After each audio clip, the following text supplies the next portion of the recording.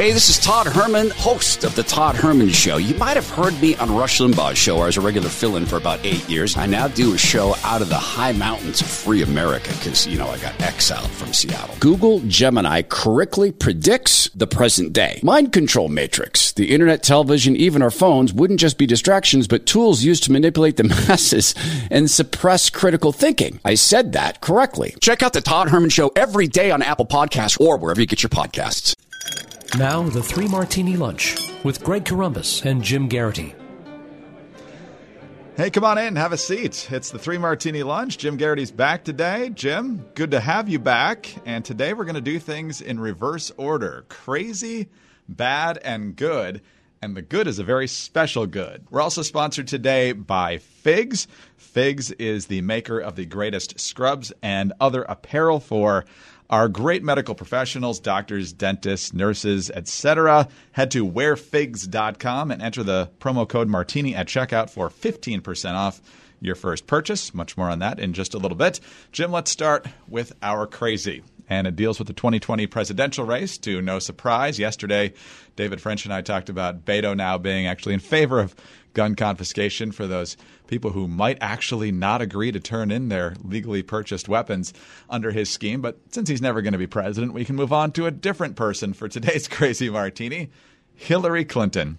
Hillary Clinton is really living in a delusional world. So every time you cringe about what the president's doing, and lately he's given us plenty of opportunities to do so, you really have to also consider the fact of who the other option was. In 2016, Hillary Clinton's drifting into delusion land is really getting concerning as well. She was a guest on a podcast hosted by David Plouffe, he, of course, of Obama campaign fame. And so, of course, it was a very balanced and neutral look at the 2020 campaign. But Hillary Clinton still in just complete denial about 2016. First of all, here's what she had to say about losing Wisconsin and Michigan in the context of what Democrats have to do this time. But we're going to be outgunned, outspent, outlied. I mean, we're going to have a lot of problems. And the thing we have to do is get enough people to turn out so that they can't, steal those votes through suppression in Wisconsin or convince blacks not to vote in Michigan, all the stuff that they did this last time, which was very effective and the Russians played a big role in. And she's not done yet. She says in 2020, the Russians are also going to be very active when it comes to fielding a third-party candidate. And guess who she has in mind? They're also going to do third party again. And I'm not making any predictions, but I think they've got their eye on somebody who's currently in the Democratic primary and are grooming her to be the third party candidate. She's the favorite of the Russians. They have a bunch of sites and bots and other ways of supporting her so far. And that's assuming Jill Stein will give it up, which she might not because she's also a Russian asset. Agent, yeah, she's a Russian asset. I mean, totally. And so they know they can't win without a third-party candidate. And so I don't know who it's going to be, but I will guarantee you they'll have a vigorous third-party challenge in the key states that they most need it. Jim, you and I didn't vote for Hillary Clinton. Does that make us Russian assets? Because apparently it sounds like anything that didn't go her way was the Russians. Niet, Comrade Corombos. You could almost hear Plouffe kind of like that little chuckle when she said Jill Stein is a Russian asset. Right? This is not meant to be a hostile interview. And I'm sure, first of all, I'm sure when he asks, what do we got to do in that upper Midwest to win, Wisconsin side, you're waiting for that Woody Allen answer. 90% of life is showing up, which she did. But she keeps going on this. First of all, it's an intriguing theory that, first of all, the argument from Hillary Clinton basically is that the Green Party is a sinister plot of the Republican Party, the secretly being, manipulated by the Republican Party and or by Russia. And I'd be curious to ask how many Green, to go around to Green Party members, Ralph Nader, we heard this thing back from Ralph Nader back in 2000. The Democrats feel towards the Green Party kind of the way a lot of Republicans feel about the Libertarian Party. And there's always this attitude of like, come on, you guys, you're supposed to be in favor of small government. Why aren't you guys joining us? And, the Libertarians will come out of their pot smoke haze. They'll come out of the strip club. They'll come out of all these things and say, well, wait a second. You guys want to restrict my freedom in other ways, and I'm just not down with that. That's why we have to vote Libertarian, and that's why, Gary Johnson got the votes that he did in 2016. But I want to focus in on Tulsi Gabbard, because you and I have talked about her a bunch of times. There are a decent number of Republicans who look at at that debate stage and kind of like what they see as far as Democrats go. And I don't just mean the fact that she's the youngest candidate and she surfs and all that kind of fun stuff. I disagree with Tulsi Gabbard on a lot of foreign policy issues. But I don't think this is because she's a Russian agent or she's been somehow brainwashed into positions by a sinister Kremlin plot or something like that. Everything she says about her foreign policy, she's fairly straightforward about. She served in Iraq, and I think it's pretty clear that time convinced her that the Arab world and the Muslim world are complicated, contradictory, maybe kind of culturally prone towards extremism, rife with conspiracy theories, and maybe just flat out irrational. However you want to define it, she looked at it and said, okay, our two top priorities are stopping terror attacks and then not getting sucked into wars that are triggered by terror attacks. And her attitude is the best way to do this is to work with Arab and Muslim dictators. That their police states and their brutalities are actually the ones that probably do the best job of protecting Americans from Islamic extremism. This is why she met with Bashir Assad. She doesn't see democracy taking hold in the Middle East anytime soon. Now, I got a lot of beefs with this because I think ultimately this doesn't work out this way. In fact, almost every time the United States has worked with a dictator, it has ended up blowing up in our faces. It never turns out well. These guys always turn around and bite us in the butt. There are a bunch of reasons for this. But I don't think she's doing this out of some sinister plot or something like that. I think she genuinely has these positions because she doesn't believe the United States should be in the business of democracy promotion. And she believes that regimes that are unfree have at least the advantage of making it less likely we'll get hit by Islamist terrorists. That's not crazy. That may be mistaken. That may be wrong. But you can understand why she has this philosophy here. And there's a foreign policy consensus in Washington that, ironically, I agree with a great deal. But it's so deeply rooted that there are some adherents, besides Hillary Clinton, who just wants to find reasons to other people to blame for her defeat, who believe that anybody who challenges that foreign policy consensus has to be doing so out of some sort of bad faith, sinister motive. And I know a lot of people might say, guys, it's 2019. Why are you picking on Hillary Clinton? Well, look, I mean, when you argue that one of the Democratic presidential candidates is a Russian agent and that the Green Party is a Russian agent, you've gone into, cloud cuckoo land here. And I just, that's worth calling out. I don't think you can just kind of shrug and say, oh, that's just Hillary being Hillary. No, I mean, and you mentioned Gary Johnson and Jill Stein from 2016, and basically they got mentioned probably more than third-party candidates because of the high disapproval ratings for both Trump and Hillary. And, of course, you had the scorned Bernie supporters, some of whom went to Jill Stein, and some folks on the right who didn't like Trump and decided to go with Gary Johnson, or some with McMullen. And ultimately, though, when we got to Election Day, did you or anybody think, boy, I bet Jill Stein's going to make the difference here. Boy, the Russians really have an angle there. There are many times in the past I have seen a Republican lose by a narrow margin to a Democrat. And you look at the Libertarian candidate who got 1 or 2 or 3%. And you look at those votes and you think, God, if we'd gotten all the Libertarian votes, or if we'd gotten 2/3 of the Libertarian votes to vote for the Republican candidate, we would have won. But in the end, every vote's got to be earned. You're not entitled to any of these. And if you want those people to vote for you, go out and make your case for them. And I think what we see here is the same kind of that, I think a certain amount of arrogance, a certain sense of entitlement to other people's votes that is a big factor in why people didn't want to elect Hillary in the first place. Exactly. Well, let's talk about earning things, including earning respect. Nobody does that better than our medical professionals, the different doctors we go to, their nurses, their front office staff, folks you encounter, certainly if you go to the hospital. Hopefully you don't have to do that too often. But these are amazing people with a tremendous amount of energy and expertise and excellent bedside manner.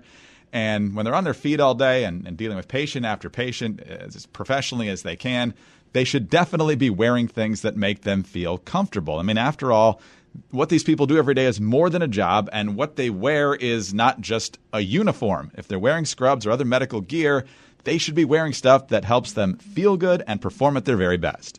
If I'm going to see a doctor, Greg, or any medical professional, something's probably gone wrong other than my regular checkup. It's probably something bad. I'm probably nervous. And if I see my doctor or medical professional and they look like they got dressed in the dark, Well, let's just say that blood pressure is going to be a little bit higher than usual. Figs creates the highest quality medical apparel so that medical professionals look their best, feel their best, and perform at their best every day. Every set of figs is antimicrobial, which means it protects from germs and bacteria. It is ridiculously soft, moisture-wicking, and features a 4-way stretch. Figs are made with yoga waistbands and come with a variety of styles from classic straight legs to joggers and skinny styles. Speaking of giving, Figs makes great gifts for the lifesavers in your life.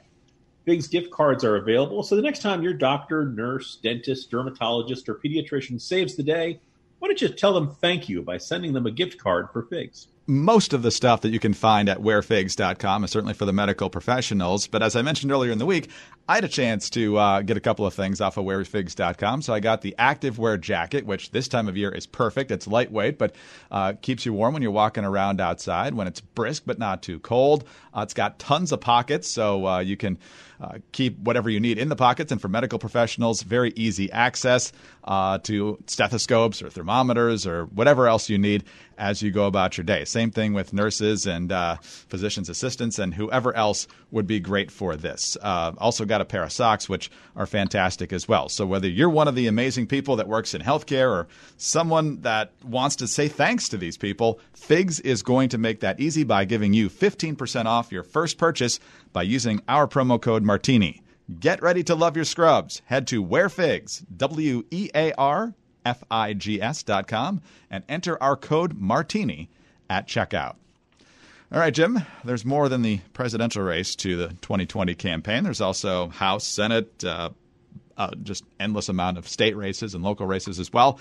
When it comes to the Senate, one of the most endangered Republicans by most estimations is Cory Gardner. He defeated one of the Udalls, I can't remember which one, I think it was Mark, in 2014. Pretty reliable Republican senator, I would say. But in a state that's purplish blue and increasingly blue like Colorado, he's in trouble, and a new poll out there shows just how much he's in trouble. This is from Keating Research, On-Site Public Affairs, and Martin Campaigns. This is a Colorado statewide voter poll from October of this year, obviously. Let's start at the top here. President Trump, 38% approval, 60% unfavorable. That's not going to get the job done for most Republicans who are going to have to run on the same ballot as him. Cory Gardner, 34% favorable, 45% unfavorable, so that's not looking good. John Hickenlooper, 51% favorable, 35% favorable. And in the ultimate matchup here, obviously still a little bit more than a year away from Election Day, Hickenlooper 53, Cory Gardner 42. And if you look at definite Hickenlooper, 51%, definite Gardner 39. So, I mean, these are guys with pretty strong name recognition already, Jim. There don't seem to be a ton of undecideds here or even leaners. And so where Trump's 20 points underwater, Cory Gardner, who's underwater himself, has got a lot of swimming against the current to do here. Yeah, this is about as depressing a poll result as I've seen in a while. And look, you want to argue that it's a Democratic firm that did it fine. The other polls by nonpartisan firms don't look that much different. It matches the narrative. It makes sense in a bunch of ways. I mean, this is not a little-known Democratic candidate. Hickenlooper is a two-time governor. Before that, he was a two-time mayor of Denver. People know who he is. We laughed at his presidential campaign. It really seemed kind of surprisingly amateurish and really couldn't break through or anything like that. But he's not going to have that issue in Colorado. People in Colorado generally like him. Cory Gardner, when he won in 2014, looked like one of the next great rising star in Republican circles. And he's been great, but I think it's safe to say that he was in a state that was purple to trending blue. Cory Gardner was the kind of guy who'd want to like engineer in a laboratory to be the kind of guy to win in a suburban district and to win people who aren't, to have that broad appeal. The Colorado Springs military families, to the rural farmers, to suburban soccer moms. This was a guy who had a broad spectrum of appeal. Well, he's not the face of the Republican Party anymore in Colorado. He's, Donald Trump is the face, and Donald Trump does not play well in suburbs, and he does not play well with a bunch of demographics that used to be at least reasonably open to voting for Republican candidates. And I don't think that Cory Gardner is his own natural traits, charisma, stances, rhetoric, et cetera. It can't surpass that. It can't overcome that. And this is a state that otherwise has been, it was trending blue. And since the Trump era began, it's been going hard blue in another further direction. You don't want to write off Cory Gardner yet. He's, like I said, he's a very talented politician. But this is a big, steep hole to climb out of. You figure, the economy is probably not going to be any better a year from now than it is then. I mean, maybe on the margins, not enough to suddenly change his numbers. It's not like Trump's going to be a different guy a year from now. We're probably going to go through the impeachment process. Sounds like people in Colorado are pretty fine with impeachment. And so, Cory Gardner's got the choice of, does he irritate his base and vote for impeachment, or does he vote against it and alienate the slim majority that supports impeachment and removal of the president? But there's a little wrinkle I mentioned. So from All Pundit over at Hot Air, Greg. So let's say as early next year, these numbers look exactly the same. Cory Gardner, I think it's safe to say, is not on the same page as President Trump, and he probably finds President Trump pretty infuriating on a regular basis. If you're down to Hickenlooper by 10 to 15 points, and Trump has effectively ended your political career after one term in the Senate, are we 100% sure Cory Gardner votes against removing the president? Not necessarily. I think it kind of depends on what other Republicans are doing. If it's a vote that gets nowhere close to 67 or whatever they need, it may not move the needle that much either way. In other words, if you don't like Cory Gardner and all of a sudden he decides to vote to convict President Trump, do you suddenly change your mind on that? I don't say this in an effort to save his seat. I think that is, if Cory Gardner is going down either way, is there some part of him that might be, thanks a heap, big guy. Your particular style of politics has wrecked the Republican Party in my state. Why should I stick my neck out to defend you when you do so little to help me out? It's just floating that theory out there for people who might be unacceptably cheery on a Friday. All right, one more bit of good news, Andy, and that is the fantastic deals you can find at 4patriots.com/martini, including their signature offer right now, a free solar panel with the purchase of the Patriot Power Generator 2000X, and of course, free shipping on all orders over $97. You want to be prepared. You don't want to get caught unprepared when your power goes out. It's going to happen eventually. It's just a question of whether you're in the dark for a few minutes, a few hours, or maybe even a few days or more.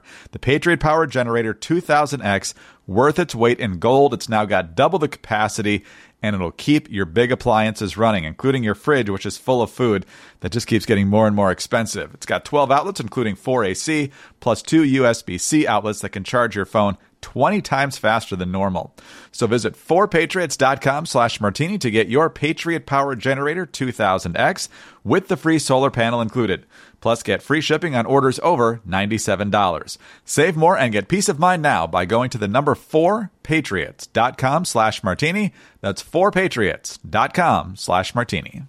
All right, well, let's stay cheery as we go into our good martini. And Jim, this has nothing to do with current events in the headlines, other than the fact that, as best as we can tell, based on our archives, tomorrow is the 9th anniversary of the first episode of the Three Martini Lunch, which, oddly enough, was about polling that was looking really good for Republicans heading into the 2010 midterms, including folks like Pat Toomey.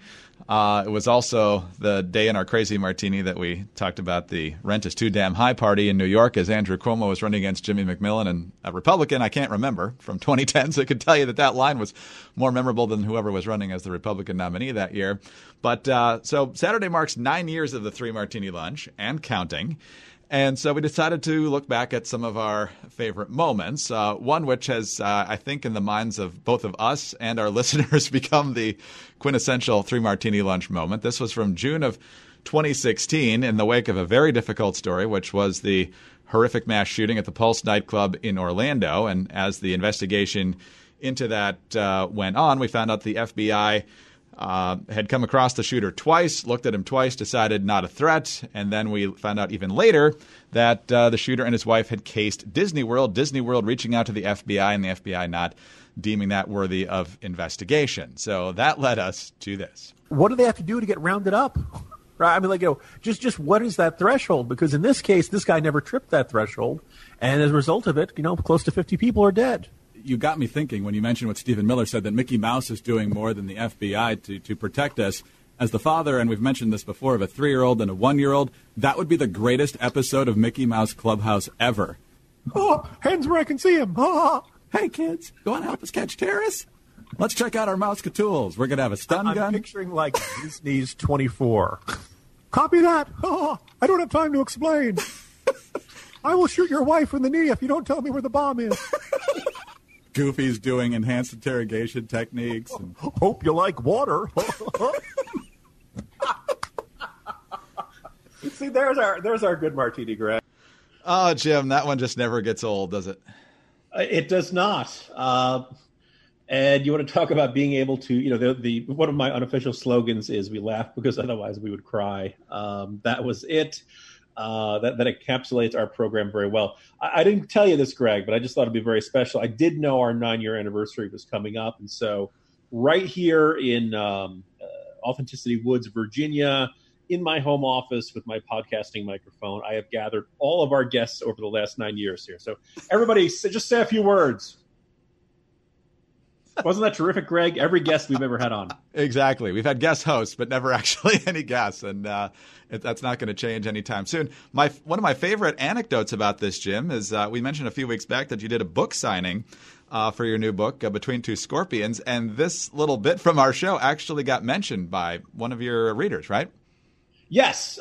This has become one of our signature moments. And again, besides being funny, or at least I hope it's funny, I'm sure there's someone who's like, Mr. Garrity, waterboarding is not funny, whether it's being done by the CIA or by Goofy. The absurdity of it, but also a sense of being able to think of something that illustrates a ridiculous state of affairs, inaccurate, the Disney Corporation, when they did go to Disney World, was in fact more attuned to the potential threat from this horrible human being, than the FBI was, and just the thought of Disney characters, torturing people, it makes us happy in a very wrong way. But so again, the idea of illustrating the absurdity of the moment, and also maybe you just like the idea of Jack Bauer suddenly turning into a happy little mouse or something. Exactly. And I like doing the voice. Oh. And the guy asked you to write the inscription in the book to the folks at Disney CTU. Isn't that what Yes. Yes. By the way, I'm suddenly reminded of this. So they brought back DuckTales. I guess it was a late 80s afternoon television show in syndication. They brought it back. And I don't know, Greg, you'll probably get this in a few years. My sons are eagerly telling me about it. And I keep saying, yes, this was on when I was your age too. And they simply can't get their heads around it. But they have Donald as a character. And they did a version of Castaway, the Tom Hanks movie in which he talks to Wilson, the basketball. Volleyball, yep. Volleyball, yeah, thank you.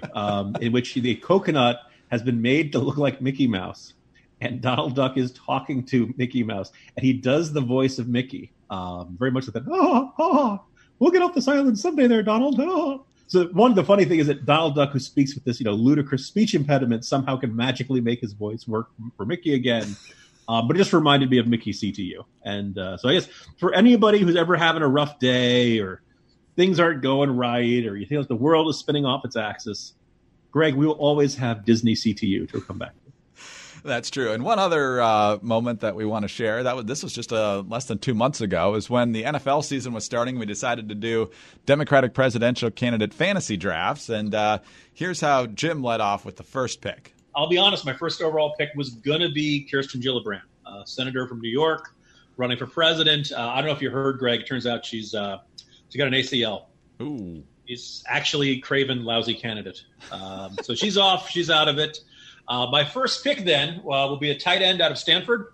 No, I'm not making that up. Cory Booker, senator from New Jersey. There's actually coverage of him. You can actually go online and find back in the early 90s. Cory Booker did get to Stanford. He does have a football scholarship, and he was a pretty darn good one. Not good enough to make it to the pros, but he has some nice highlights there. So, look, whatever else you think of Cory Booker, probably makes a pretty good tight end. And then I took Biden in the first round, but given where the race is now, I decided to use this clip from my second-round draft pick. You can't have everyone just freewheeling or the whole system falls apart. You need a captain who's willing to slap people in the face and tell everyone they're doing things wrong regularly because people love that, and that you're deeply, deeply disappointed in them. And no one is better at that than Elizabeth Warren, who I often liken to the nitpicker from your local homeowners association who reports you because your mailbox is 8 inches from the curb instead of 9. Like the center on the offensive line, she will harangue the team incessantly to execute the game plan properly. Everyone will loathe her, but they'll do their jobs just to avoid getting yelled at again.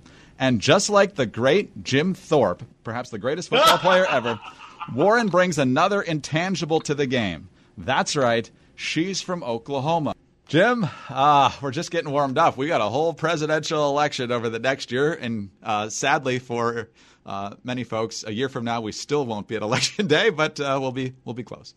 Yeah, Greg, I just also want to point out your metaphor of Elizabeth Warren as the nosy neighbor who rats you out to the homeowners association for a extraordinarily minor technical violation.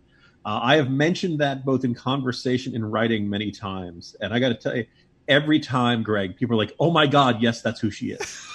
So I want to salute you for perhaps so far in this cycle what I believe is the most accurate metaphor or comparison of who Elizabeth Warren represents and why she might have a tougher time in 2020 than she thinks. But time will tell. Excellent. Well, 9 years in the books, heading into the big 10th year here. Jim, having more fun every day. So we look forward to next week and many weeks and months and years beyond. Have a good weekend. Just think, Greg, 9 more years to this show can vote. And I think I know how it'll vote, hopefully. We'll see. Jim, have a great day. Have a good weekend. See you soon. See you Monday, Greg. Jim Garrity, National Review. I'm Greg Corombos of Radio America. Thank you for being with us today. Don't forget to head over to wearfigs.com, enter the promo code Martini, and get 15% off your first purchase. Have a good weekend. See you Monday on the Three Martini Lunch. How much do you spend from your paycheck in about 100 days? The Watchdog on Wall Street podcast with Chris Markowski. Every day, Chris helps unpack the connection between politics and the economy and how it affects your wallet. The federal government is on pace to spend over $1 trillion per every 100 days. Are Speaker Johnson and congressional Republicans doing anything about it? Enough is enough. Whether it's happening in D.C. or down on Wall Street, it's affecting you financially. Be informed. Check out the Watchdog on Wall Street podcast with Chris Markowski on Apple, Spotify, or wherever you get your podcast. Why are so few singers protesting Hamas? Five for Fighting's John Ondrasik has an answer.